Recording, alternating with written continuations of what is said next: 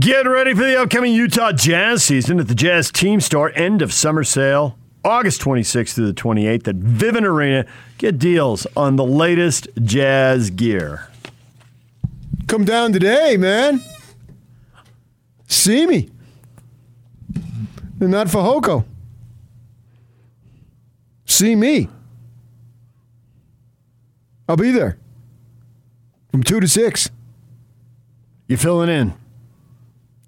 Jake's vacationing. Correct. You'll be messing with Gordon for 4 hours. Correct. Gonna hit him up with his plagiarizing again. Oh. Then his expensive vacations. And his long fishing stories.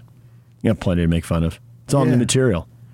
First week of the month, I write that BYU is going to have to validate this last season with this season. And then last week, he writes the same thing.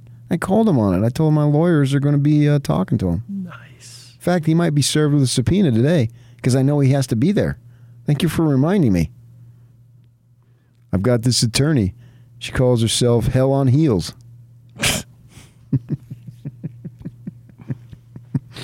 Or Hell in Heels, I guess. I don't know. You're on heels or in heels?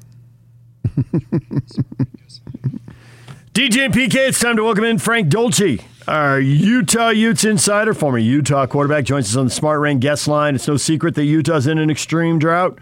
That's why Smart Rain is a solution for any commercial property concerned about water consumption while managing irrigation. Find out more at smartrain.net. Frank, good morning. Good morning, DJ, PK from the South Bay. Sup? Man, it's great to catch up with you guys again. It's great to be caught up. It is so close to the start of football. You are ready. All ready. I'm always ready. I was really hopeful that the AAF hashtag full speed ahead was going to be something because I liked spring football. I liked having Weber State play football in the spring. But I guess we're going back to normal. So it's just going to happen in the fall again. So when you see Brett McMurphy projecting Utah to the Rose Bowl, yeah, is that a little more than you had in mind for them? You think that's about right? It's there's 3 or 4 teams and it's a wild scramble at the top. So Brett could really write anything, any one of those 3, 4, 5 teams in there, and you'd be okay with it. What are you thinking when you see that? I think that maybe it says more about the Pac-12 than it does about Utah and where all those teams fit. So Utah certainly has this consistency under Coach Whittingham, and say it feels like the same thing we talked about for a long time with Utah. They'll bring a defense to start, and then maybe try and figure out a little bit of what's happening on the offensive side. And I do like that Coach Ludwig is there for his 3rd year. I think that is enormous on the offensive side, but I still feel like there's a little uncertainty about how that offense will perform. We just don't have the same kind of feeling about, hey, Utah's defense is going to be solid. They replaced some guys. They kept some guys.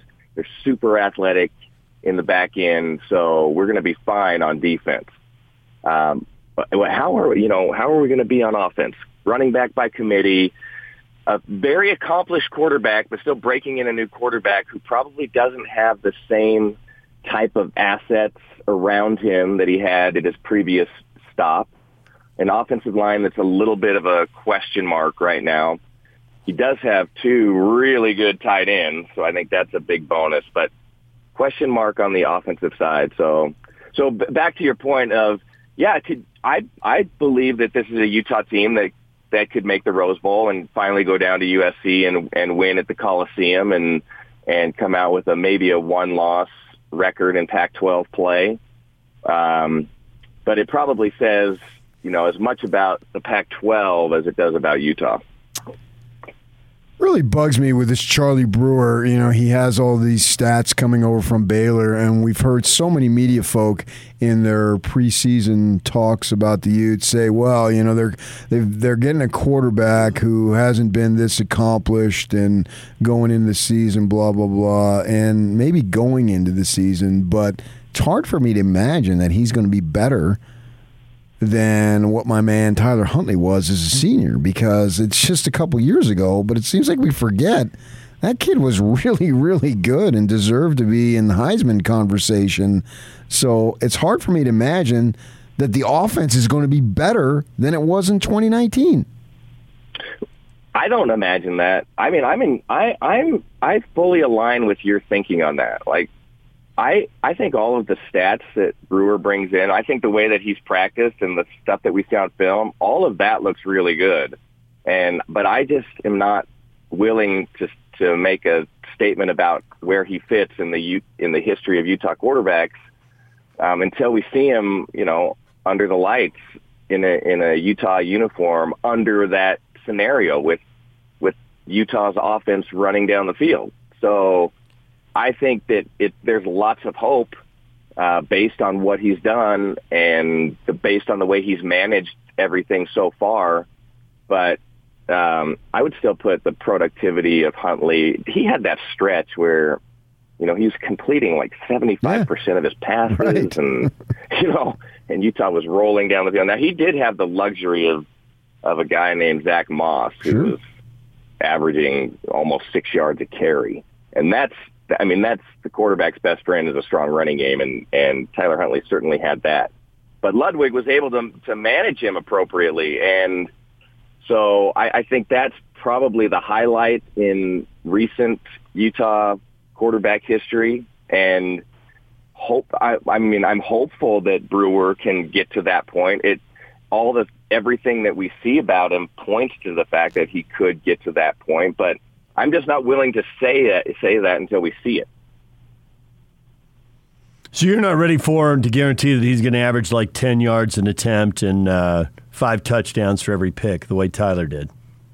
Well, to be honest, I mean those are fantastic stats. I like the 5 touchdowns for every pick. That's and I know that, you know, everybody knows that Coach Whittingham abhors interceptions and turnovers, so that would be probably at the top of his list. I would like to see. I mean, I think that yards per attempt number, yards per completion number, probably is something that could be managed a little upward. I think that would be helpful. But if Utah has, like they traditionally have had, a strong running game and managing the line of scrimmage, then all you really need is 10 yards. Was that per attempt or per completion? I'm not sure. It says Y/A. 10 yards attempt is what I took. Per attempt, yeah. 10 yards per attempt. So if all of the other factors are in place, then completing 70+% of your passes and 10 yards per attempt is going to be pretty good.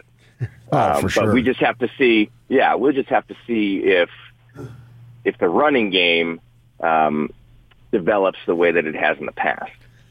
So this running game really intrigues me because I've been in this market now for 28 years, and it's probably not the case, but it seems like they've had 28 1,000-yard rushers because they always run the ball. And I'm sure there's been a few that hasn't happened, but I can't remember them, or as I can rename the running backs roll off the tongue. And, I mean, I think they would have been picked first if the tragedy to the young fella Tyler Jordan didn't happen, but obviously it did. And so the unusual aspect of the training camp so far has been 4 guys. And how are they going to find a starter from 4 guys? Because it seems they keep telling us that, you know, they're all right there. And so if they're all right there, then they're all going to get a shot. I would think, maybe not. And how's it going to be that they could go with 4 guys? Because you look at the tradition of the Utah running back position, it may start out as a competition. Even last year with Ty Jordan started out as a competition, but by the second or third game, there was no longer a competition. It was his job, and it was going to be his job for the next 3 years until he went off to the NFL. So I'm wondering how they find somebody to emerge, or do you think it's possible to have this rotation? If you have the production that equals a super running back, it doesn't matter. But is it possible to be able to have that when you're juggling guys in and out? Or do they need that one dude, and how are they going to get to that point? Yes. There's lots of good questions in there. One is, I think we have to go back and recognize that Utah never has a starting quarterback at the start of a season. Zach Moss wasn't a running back. Running back. Zach Moss wasn't a starting running back. Devontae Booker wasn't a starting running back. All of those guys were in this running back by committee scenario until 2-3 games in, and then everybody was like, wait, well, that's the guy. It was an obvious thing. That's the guy. Right, but I'm wondering, can it be done out of 4? It doesn't seem like they had 4 to choose from in the past. I mean, I think that the number 4 is kind of hey, we have 4 guys here competing for the job. Inside the ropes, I'm guessing it's more like, okay, hey, we have these 2 guys. So it's a little coach and we speak. have these other 2 guys. Yeah. We're pretty good too, but we have 4 guys. Okay. So I think that we'll go into probably 2 or 3, maybe more, 3 games into the season, and somebody will emerge. You can't have running back by committee with 4 guys in game scenarios. That just won't work. I've never seen a running back who can be productive with 12 carries a game. I mean, that just doesn't happen. Right. The best running backs need 20-plus carries a game. Yeah. And so maybe you could manage, if Utah's running the ball 40 times a game, which is reasonable, maybe you could manage a 2-guy rotation. But once you get into 3 and 4 guys, unless you're using one as the guy that just is a little different than everybody else, it just doesn't seem to work. So I could see a 2-man rotation, but I think one of those guys is going to emerge 2 or 3 games. Well, what DJ's going to tell you is, Frank, they've got those 2 cream puff games at the start to figure it out. Yes. Wait, for the big game 3. Game 3 is huge. Two cream puff games to start. Yeah. Which were those? Well, you got Weber State and BYU to get ready for the trip to Carson, California, the legendary venue and the home of San Diego State temporarily while they build a new stadium, and they have a mediocre coach, so PK's just actually messing with you. The Utes are going to blow San Diego State off the field. He knows I don't like this coaching hire. I think they're going to be a 500 team. Plus, I was disrespecting the Cougars because I knew I was trying to get in good with Frank. Oh, got you. I thought you were disrespecting Jay Hill and Weber State, and I would take offense to that. Okay, a harder first game and then a cream puff second game. And then a walkover third game. Jay Hill's my guy. Listen, I hope that Utah goes down to San Diego and takes care of business. I remember the days. I hope they go to San Diego, too, because then they'll forfeit because they'll be in the wrong county. Oh, yeah. Well, so I remember when we went down to San Diego. We've had rough times. Utah's had rough times with San Diego. Alex Smith threw his first interception and got sacked twice in his first 3 snaps. Welcome home. when he was brought back to San Diego. Who was Dan McGuire? Remember Dan McGuire, the 6'9" quarterback at San Diego State? It seemed like he threw for 1,000 yards when we went down and played San Diego State. That's better than Charlie Brewer. That's a lot of yards. And McGuire didn't have the background of Brewer, so I mean, big things for Brewer coming up. But yeah, I mean, I hope that Utah can manage San Diego State. Do you remember Ron McBride's walk-off interview after they missed a late kick to win the game and an extra point in overtime? And Frank gave it, didn't he? Was that I didn't give the interview. That was probably that may have been Sharif Shah on the I think it was Sharif, yeah. That was the onus of never doing a walk-off interview with Coach McBride again. He didn't get the he stopped short of the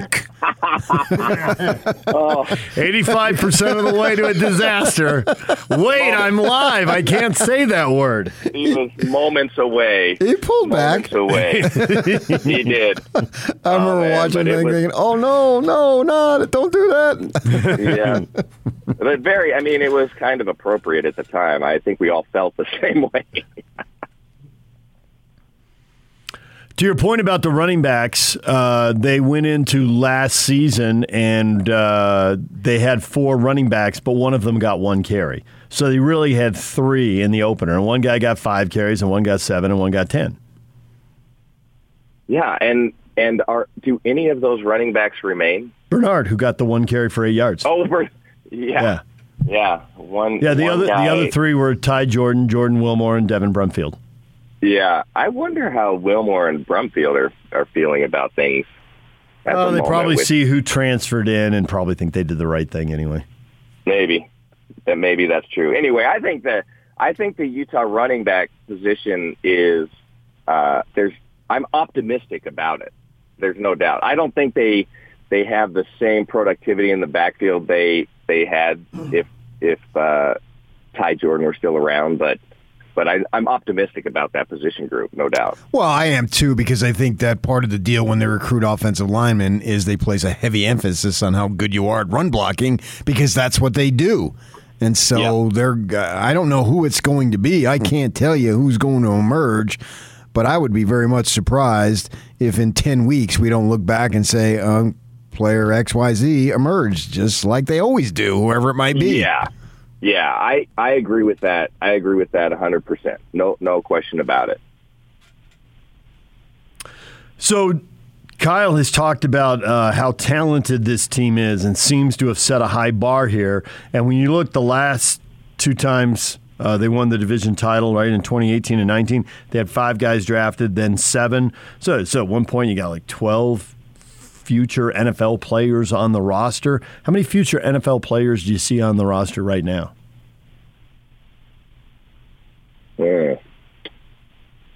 I think there you have Keithy on the offensive side. He's a guy that I think has that potential. You probably have. I'd like to see. Potential in the defensive backfield, you have that, but it's the same thing that we were talking about earlier. It's just potential right now. There's probably 2 guys on the defensive line that have that potential. So conservatively, I would say that Utah has 3 really solid prospects going into the season. I'm on the fence about Britton Covey, because I think that in the right scenario, he has a shot, but he just has to be in the right situation. He's not a universal type of talent. So he has to go to New England. So he has to go to New England. He has to go to.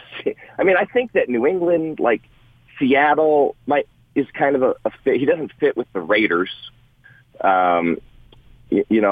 Maybe with the Bucks, because Tom Brady knows how to use that type of position. If Tom, who's older, Tom Brady or Britton Covey? Is that the running thing right now? Yeah. Britton Covey, we were saying the other day that Britton Covey is the only guy who's a preseason All-American in college, but has a pension plan already set up at the U. But I'm excited to see Covey, man. He looks just as energetic as ever, ready to go. So anyway, I think three guys, I think, that are super solid NFL prospects, and I'm on the fence about Britton Covey, depending if he gets a shot at the right place. And other guys I think will emerge, and I'm specifically looking at the defensive backfield because I think there's a lot of talent back there. Yeah, and obviously Devin Lloyd is going to just waltz into the NFL. I mean, that guy screams NFL talent just looking at him. He's darn good. Yeah, he really is darn good. Yeah, he's going to have a massive season. He might be a first-team All-American. That wouldn't surprise me in the AP selection. Yeah. We heard this news this week of this alliance. I don't know what degree you've been following it, but I listened to the whole thing the other day, and I didn't put myself on mute so they couldn't hear me, but I'm screaming at the thing as I'm listening because they sent out a thing that a link is what I'm looking for to be able to do it. So I did it, and I'm screaming at it, what is this? And then a day later, we hear that SC and LSU announce a series to be played or a game to be played in Vegas. And that's outside of this big alliance. I just can't figure out what in the world this alliance is going to do. And specifically, what do you think is in the best interest of the Pac-12? Because ultimately, that's what we care about. I don't know. I mean, it feels pretty kind of reactionary to me. Like it doesn't feel like it's really well baked at this point, or I don't know, even that well thought out at this point. It feels like, well, we have to do something, so let's talk about doing this. I don't know. I feel like we're headed down this path. We've all talked about it of, the Power 5 conferences just taking over, taking control of college football.